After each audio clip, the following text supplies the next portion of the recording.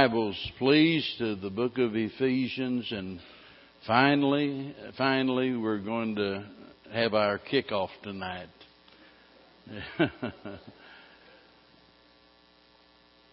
Ephesians and chapter number 4. As I said, this entire study has to do with two words found in verse number 1, which is the title of the series and the title of this first message from the chapter, Walk Worthy. Tonight we're going to look at these first three verses as Paul introduces this subject of walking worthy. And he begins by saying, I therefore, the prisoner of the Lord, beseech you that ye walk worthy of the vocation wherewith ye are called, with all lowliness and meekness, with long suffering, forbearing one another in love, endeavoring to keep the unity of the Spirit in the bond of peace.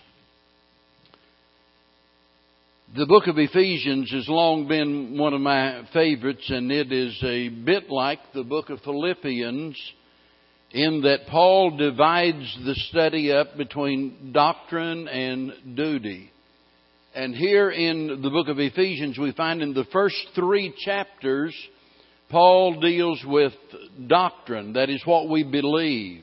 The last three chapters has to do with duty, that is how we behave. In the first three chapters, we see who we are and what we have in Christ. In the last three chapters, we see what we ought to do as a result of who we are and what we have. And if we don't do what we should, we won't be what we claim. And that's not good. If we're not what we claim to be, it will ultimately destroy our testimony, and we'll become a stumbling block to those that are strangers to God's saving grace. So we need to be extremely careful about claiming to be what we're not. It reminds me of a fellow that I read about, and maybe you heard the story. He was a single guy, and naturally he was interested in the other sex, and so he go from one girl to another, but he could never get a second date, and he couldn't figure out why. He'd take the girls to nice places, and he'd act a gentleman and everything, but for some reason none of them ever wanted to go on a second date with him. And so he started reading books about relationships and trying to learn all he could. And he would listen to tapes by motivational speakers about how you can establish relationships. And he finally discovered the whole key to this matter of building relationships has to do with finding out what the other person likes and then doing your best in order to supply what it is that they enjoy or what they like. And so he thought, all right, now I've got to put this to the test. And so he went to a baseball game, and there at the baseball game, naturally had his eye out trying to meet some cute young chick, and finally he found a girl, and she was single, and he felt like, wow, that's quite an accomplishment. I mean, she is beautiful, and she's single, and so he's sitting there next to her, and playing off of what he's been studying. He said, what are you interested in? What kind of men do you like? And she said, I really like the American Indians. I really like them, but also I like Jewish men also. But she said, sometimes I just like, just a good old boy. She said, what's your name? And he said, Geronimo Goldstein, but my friends all call me Bubba. And so you got to be careful about claiming to be something that you're not. And whenever we try to become all things to all people, we end up not pleasing anyone and getting ourselves in trouble. Well, this is basically what Paul is dealing with here, and making sure we live a life that is becoming of the testimony of a Christian. And let's face it, A lot of times people would be better off if they didn't ever tell anybody that they're a Christian. You've met people like that, no doubt. I can remember back years ago, and one of the biggest drunks I knew anything about was a fellow that my dad worked with, and this guy was a lot older than I was. But after I got saved, surrendered, preached, started pastoring, and lo and behold, this guy showed up in the church service. And I've known him for all of these years, and I mean, he was a drunk from the get-go. But lo and behold, he's in the church service, and I got to talking to him, and oh yeah, I've been a Christian all of these years. So glad to hear that you become a Christian and you're preaching now. So I thought I'd come out and see what this was all about. And so it was one of those deals where it'd been better off if he'd never told anybody that he was supposed to be a Christian if he's not going to live like it. Well, notice Paul says that we ought to walk worthy of the vocation wherewith ye are called. Now, let me say, none of us do that perfectly, do we? None of us. I don't care how long you've been saved. You never get it down pat to where you know that you never fall or fail in any way whatsoever. But we ought to be making progress. Now, those of you that have raised children, you can identify with this whenever you're teaching a little kid to walk. And it was so funny this morning out in the foyer, Kristen had Reagan and was holding her up, and boy, she's a chunk anyway, and she hasn't learned to walk yet, and she's holding her up by her arms, but Reagan already knows that you're supposed to get those legs going, so her legs wouldn't hold her up, but she had those legs really going. And it's always quite an experience teaching little children how to walk, and as you know, they end up falling quite a bit of the time, but that's all part of it, you see. And you don't fault them because they fall. That's a part of the process in learning to walk. And what do? You get up and you go again. And that's what we need to do. I look back in my early Christian life, and what an embarrassment that I was. And it wasn't for lack of trying. I really wanted to do right. And I'll never forget one of the things the thing I had more of a struggle with than anything, even more than drinking, was smoking, chewing, dipping, all at the same time. Because nobody was addicted to tobacco more than me, and I had a pipe collection, all kinds of different pipes, on a stand and a humidor and all of that. But I'll never forget the day I told my pastor, that I was going to quit smoking. And so as it turned out, I happened to be down at this little country store, and that day was one of my days to backslide, and I had my pipe all fired up, and I come bouncing out of the little country store, and lo and behold, just as I get out there, just out the door, and he pulls up in the church bus to gas it up, and there I am with my pipe in my mouth, and smoke billowing out everywhere, and I was so embarrassed. But in reality, I should have been embarrassed. To imagine that you can hide the fact that you're smoking a pipe anyway, whenever your clothes is saturated with that smell, you've been smoking all day, and then you go to church, and they'll never know. They don't see me do it. They'll never know. Oh, well, yeah, they will. But listen, and this one reason we need to be so patient with I started to say young Christians. We need to be patient, and we'll look at this later on, with everybody. Because none of us are perfect. We're all going to make mistakes.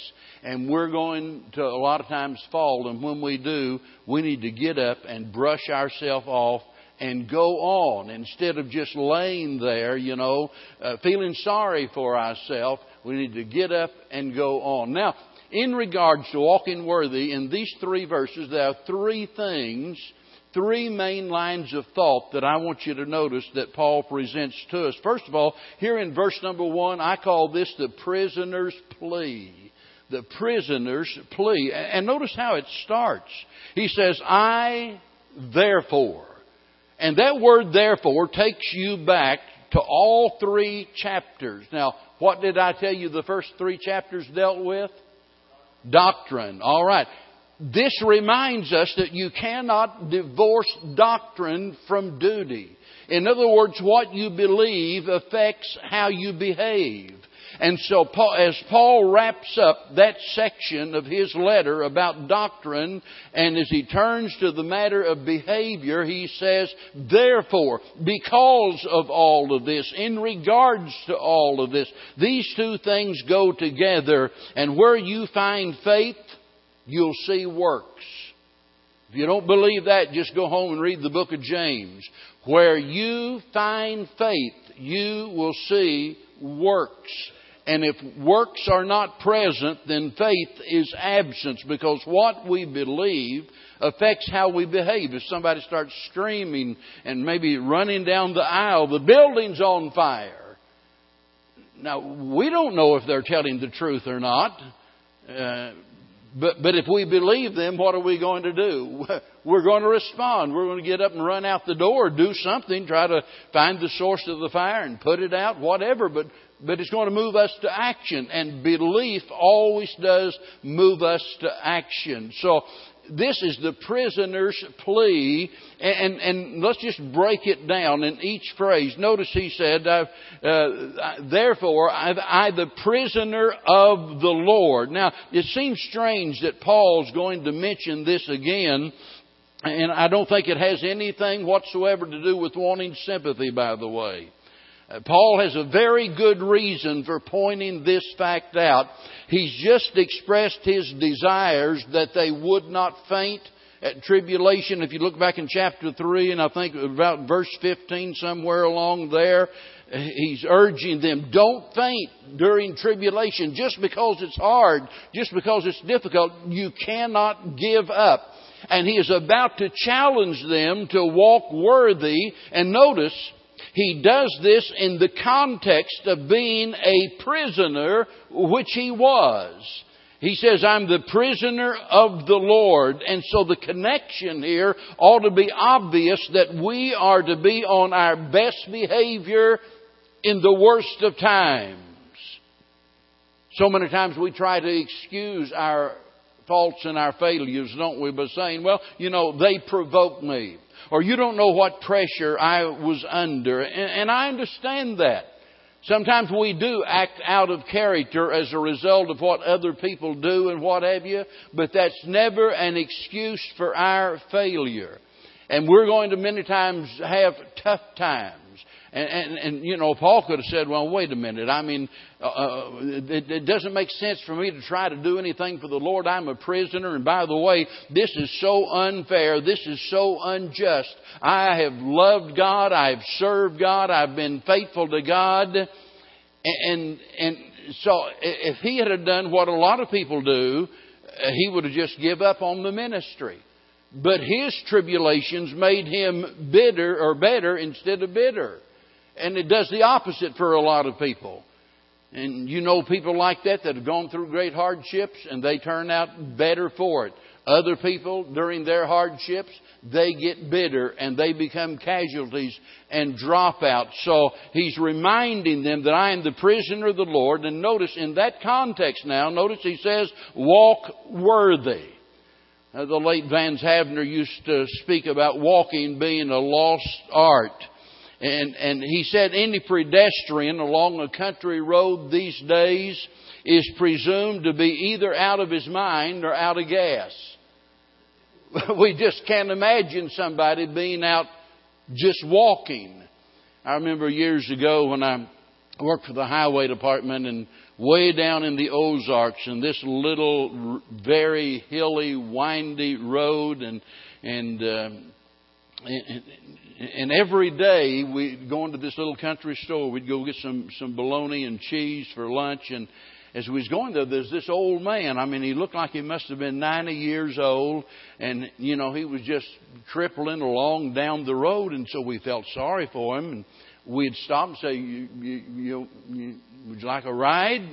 No, I'm just going to the store. Or I'm just going back to the house. And sometimes the store was a good ways off. And well, it's hot today. Come on, no. Well, it happened to be one day while we were in the store, he happened to be in there. And so we got to talking to him. and asked him, why is it that you never take a ride with us? And why do you insist on walking? And he said, well, let me tell you, young whippersnapper, something. He said one of the secrets to living a good long life is getting out and doing something to break a sweat every day. And he said, it's good for me to get out and walk. And of course, he's right. I understand that. But a lot of people just don't want to walk if they can ride. Let's face it. It's a lot easier riding. And so when we're talking about this matter of walking, please understand that even in regards to spiritual things, there are a lot of people that would rather be entertained rather than engaged in spiritual matters. And all through the Bible, we find that the Christian life is likened unto walking. And we think of walking and we're thinking about what? Well, it's like a journey, right? And of course, a long journey begins with what? Well, it begins with the first step. And so when we think about the journey of a Christian's life, we think about walking and we think about that initial decision that we make. And we take that first step and we start walking. Now, I don't know about you, but anybody that's walking, even if they're doing it for exercise, they generally have some destination in view. They're not just walking nowhere. They think, well, I'll walk down to the end of the road and back or something. I'll walk to the store, I'll walk to the school or whatever. But we generally think, we've got a destination. And we need to understand in our Christian walk that there is a destination in view. And it's not heaven. We're not talking about working and walking in order to get to heaven. We're talking about a course of life that God has established for us. And that is what? Well, as Christians, it is to be as much like the Lord Jesus Christ as we possibly can. So when we talk about our walk in life, that is the manner in which we live, what we're talking about is doing those things that display Christ-like character, that we can become more and more like Him. 1 John 2 and verse 6 says, He that saith he abideth in Him ought himself also to walk even as He walked. And so Christ is not only our master telling us to do this, He's our example. We are to walk as He walked. And so that is the model, that is the pattern for our life, that we walk as Christ did. And notice He says here that we walk worthy. Notice He says, of the vocation wherein ye are called. The word worthy means fitting or becoming. And we have a high and a holy calling. We have a glorious privilege and a great responsibility. And as Christians, we ought to always be at our best. Why? Well, because we represent the Lord Jesus Christ and we ought to do it well. Whenever, years ago, I worked for a civil engineering firm, and we were, as far as I know, the first ones in the nation that started these planned communities. Master Planned Properties was the name of the company, and we had designed mobile home parks and things like that in Beaumont and several different places in Texas, Kansas, Oklahoma, and Missouri, and things of that nature. And I'll never forget when we were out of town, and we had one fella that, and of course all of us drank to some extent, but this fella just had a knack for getting in trouble. And he'd got in a few barroom fights and things like that. And so as a result of that, before we'd go out of town, nearly every time the boss would call us and sit us down and remind us, you are representing this firm. Everything you do is a reflection on this company. And you need to be on your best behavior. And naturally threatened to fire anybody that wasn't. And you can't blame him. It's important to a company that they are well represented. And many of you have had that experience wherever it is that you work. You're not at liberty to just do anything you want to do there. You know, you've got a lot of freedom at home that you don't have on the job, right? And on the job, they have expectations for you, and rightly so. Let me tell you, as Christians, God has some expectations for us, and we are to walk worthy in a manner that is becoming of a Christian. And so this is Paul's plea to these people. He is pleading with them to walk worthy. Now, notice in verse number 2, the precepts that are prescribed here. And now he's going to get specific. There's not any general terms here. He's going to just, nail it down in specific precepts, that is, prescribed rules of conduct. And these are rules by which our lives are to be governed. And these are attributes that ought to control our actions. And these are the things that we have to do if we're going to walk worthy. Notice the first thing he mentions, with all lowliness. And that speaks about a complete humility. With all, that is complete, with all lowliness or humility. And so just before he makes a plea for peace, that you'll see in a minute, he speaks about humility. And he does that for good reason, because nothing creates more conflict than pride does. And the Bible tells us in the book of Proverbs, only by pride cometh contention. If we get all of the pride out of the church, all of the pride out of our homes, all of the pride out of our life, there wouldn't be any contention, because pride always produces contention. It always creates problems. And really it's so foolish when you stop and consider the fact that none of us have anything to be proud about. The only thing we've got a right to brag about is Jesus. None of us have anything to really be proud of. And so he says, with all lowliness of mind. Now notice the next thing he mentions, and this is interesting, with meekness. These are exactly the same two virtues that Jesus used to describe himself. He's meek and he's lowly. The exact same things that Jesus used to describe himself. Now Paul is using here as precepts showing us how we are to live, and naturally we're to live like the Lord. So many times people make the mistake of thinking of meekness as weakness. When we think of somebody, that's just meek and so anybody can run over them, and that's really not the case. What meekness is strength under control. The Greek word itself had to do with the training or the breaking of a colt to where it was fit to be ridden or whatever. And they called that meeked. If the colt had been broke, it was meeked. And even farmers today are familiar with that term. They break the horses and they've been meeked. And that's what humility is. It doesn't mean you are a weak person, but it simply means that you are able to keep your strength under control. And certainly whenever we think about Jesus being spoken of as being meek, we all know that there wasn't any weakness in him whatsoever, but he maintained control. So he says, with all lowliness and meekness, now notice this, with long suffering. That speaks about gracious tolerance. The kind of tolerance that would never seek revenge against another person. It means long-tempered. I've often said, and the weakest maybe area of my life is, I've often felt like that I was the Dirty Harry of preachers, because I mean, as long as I can remember in my life, maybe my biggest fault that I've had is that feeling that if somebody does something wrong to people I love or to me, you got to get back at them. Anybody, this is not an advertisement for the show, by the way. Anybody watch Chicago PD? Well, I didn't either for quite a while, and I watched it one day and I got hooked.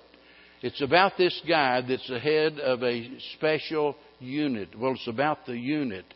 And I won't go into a lot of detail, but these guys they're not, they're not really dishonest, dirty cops in one sense, but they're the kind, in order to in order to find out, what's going on and get the information they need, they take the guy down to the basement and just beat the living daylights out of him until he coughs up the information. And I'm sitting there grinning from ear to ear. Yeah. It's like, whenever I watch Cops, my favorite part of Cops is whenever they get the dogs out. Oh, boy. Let that dog go, There's just something in me. There's just something in me, and I'm not bragging about it. I'm just being honest and confessing. There is just something in me that wants to be a vigilante, and it's not right. It's not right. We shouldn't have that attitude. We need to be long-suffering, and thank God that He's long-suffering with us.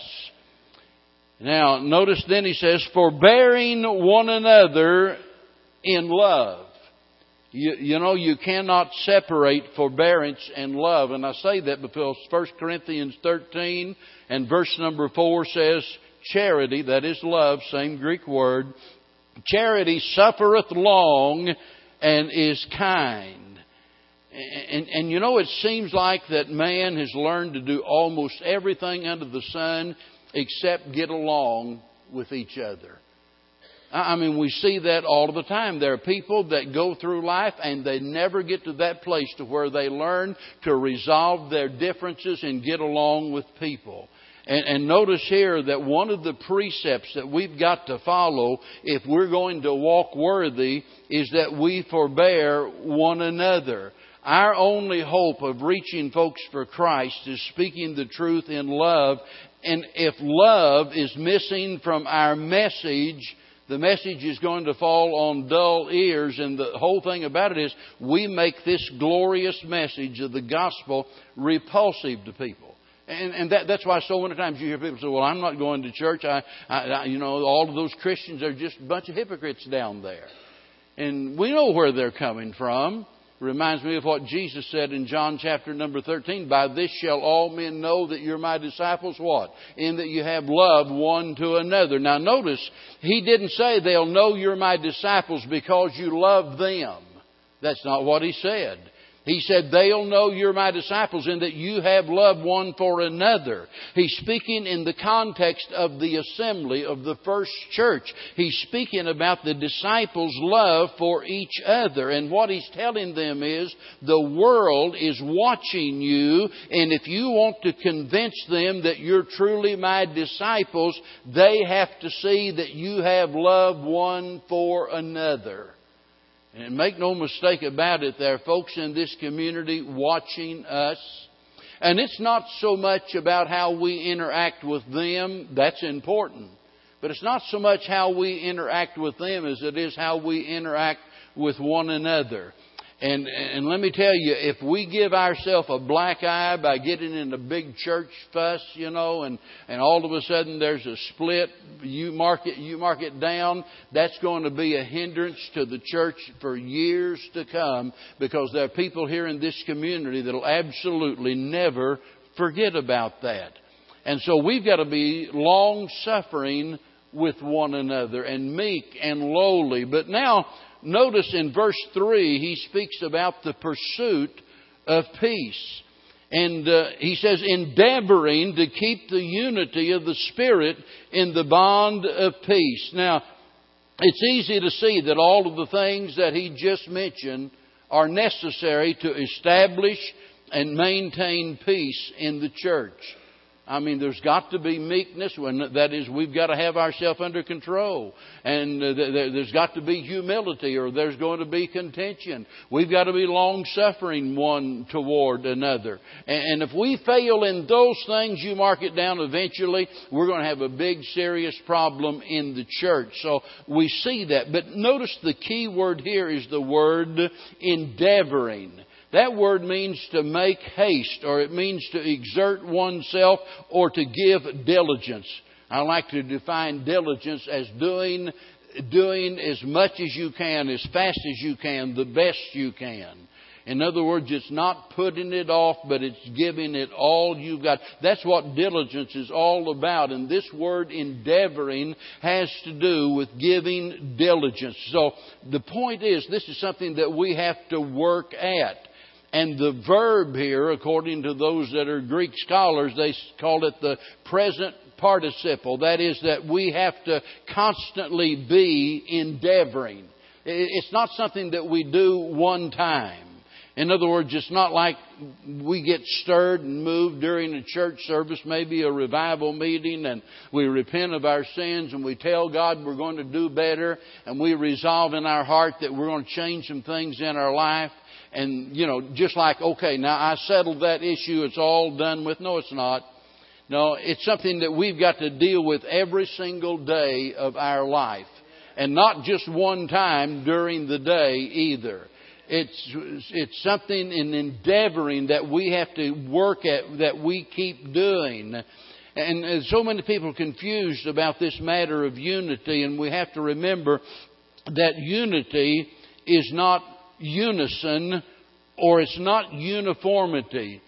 By that, you could take two tomcats, and I'm sure there's some of you older guys that probably did this back when you were younger. You would never do it again, but you did then. You take two tomcats and tie their tails together and throw them over a clothesline and let them just scratch each other's eyes out. Now, you have unification. I mean, they're hooked together. They can't get apart, but you sure don't have unity. Now, the fact of the matter is, in a church, we're all different. And yet we adhere to the same rule book, right? But we're all different. We have different personalities. Let me tell you, most church splits, most church problems are not over doctrinal issues. They're over personality clashes. Somebody, doesn't like the way somebody acts. They're proud or they're cocky or whatever it is, and we just don't like that about them. And we never stop and think that there are probably some things about us, that they don't like. So we're all different. Now, there is room for diversity in the church. And not only room for diversity, it's an absolute essential. We can't all be carbon copies of one another and expect to be effective as a church. And that's why I've said so many times, if everybody, let's say, played the piano, and so whenever we assemble, everybody comes in, takes their turn playing a little ditty on the piano, and they leave the building, and that, we don't have anybody to preach, nobody to teach, nobody to sing, nobody to play any of the other instruments. It's just all about the piano. Well, we couldn't function that way. So there must be diversity in the church in order to function. And that's why Paul in 1 Corinthians chapter 12 speaks about the church as being a body. He likens it unto a body. And there are all of these different members. And the eye can't say to the ear, I don't have any need of you. And, the right hand can't say to the left hand, or the hand can't say to the foot, I don't have any need of you. We all need one another. But the fact of the matter is, we have to have peace that is harmony within the body if we're going to accomplish anything.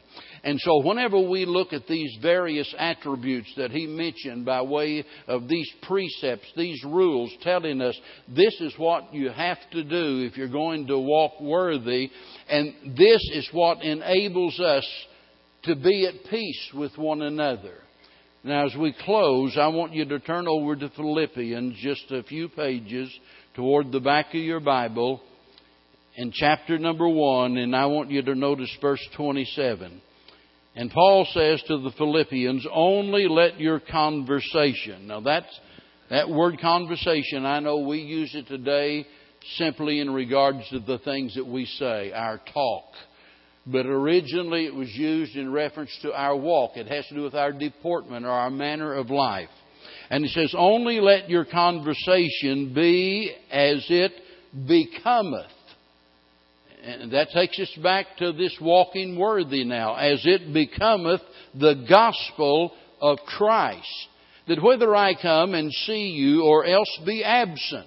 So whether I'm here or whether I'm there, I may hear of your affairs, that ye stand fast in one spirit, with one mind, striving together for the faith of the gospel. Well, I don't know of any better verse to close this service on than that right there, because that's my hope and that's my prayer, that we'll stand fast. How?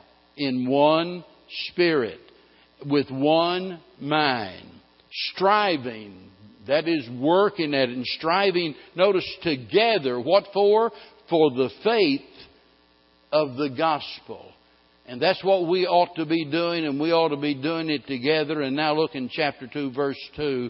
Fulfill ye my love, that ye may be like-minded, having the same love, being of one accord and of one mind. Whenever you see a church that has gone several years without a big split, you need to remember that there's a reason for that. It did not just happen. And whenever we look back at this church in the 20-some years that I've been here, and we look back, and well, we've had our share of problems, just like any church has, and it hasn't been perfect. But believe me, thank God we've never had one of those big blow-ups where half the congregation goes down the road, and we've never had a big ugly fight during a business meeting or anything like that. And every time I mention that, I think to myself, we need to keep in mind some silly thing like that could happen if we're not on guard against it. So let's don't ever get so proud and so cocky that we think, it'll never happen to us, because that's just getting ready for a fall. But I'm bringing that up not to brag about us. That's not the point. But to emphasize that it's been that way for a reason. And let me tell you what that reason is. The reason is because we've had people in this church willing to work for peace, willing to overlook my faults and your faults, and people together that are willing to give up their stubborn ways and to do what the body wants to do instead of what they want to do. And that's the way we've got to operate as a church if we're going to be successful. And that's all a part of us walking worthy of the Lord. I'm not the least bit interested in us becoming a famous church or anything like that. I am very concerned about us being a church that walks worthy of the Lord, that when we someday stand before our dear Savior, that we might hear Him say, "Well done, thou good and faithful servant." Because pleasing Him that's absolutely the most important thing in all of life. And so as we continue on through this study, I hope you'll be praying each and every week, "Lord, help me to walk worthy of the vocation wherein I'm called. Help me to live my life in a way that is becoming of the gospel of the Lord Jesus Christ, that He'll be exalted in all that I do." Let's stand together. Father, we pray tonight that You will challenge each and every one of us as we look at these instructions, as we consider Your will, as we think about our responsibility. Most assuredly, we can see Your need for help.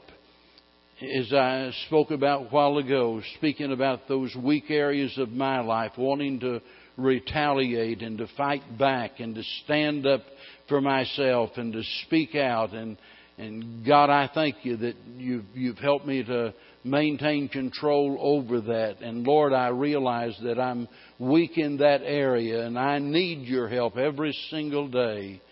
And help each one of us to make a commitment that we're going to do everything within our power to walk worthy. God, help us to never do anything that would bring shame and reproach to the name of our dear Savior. Help us to never do anything that would hinder the ministry of this church. Help us to never do anything that would cause us to be a stumbling block for some unbeliever or a hindrance to a brother or sister in Christ.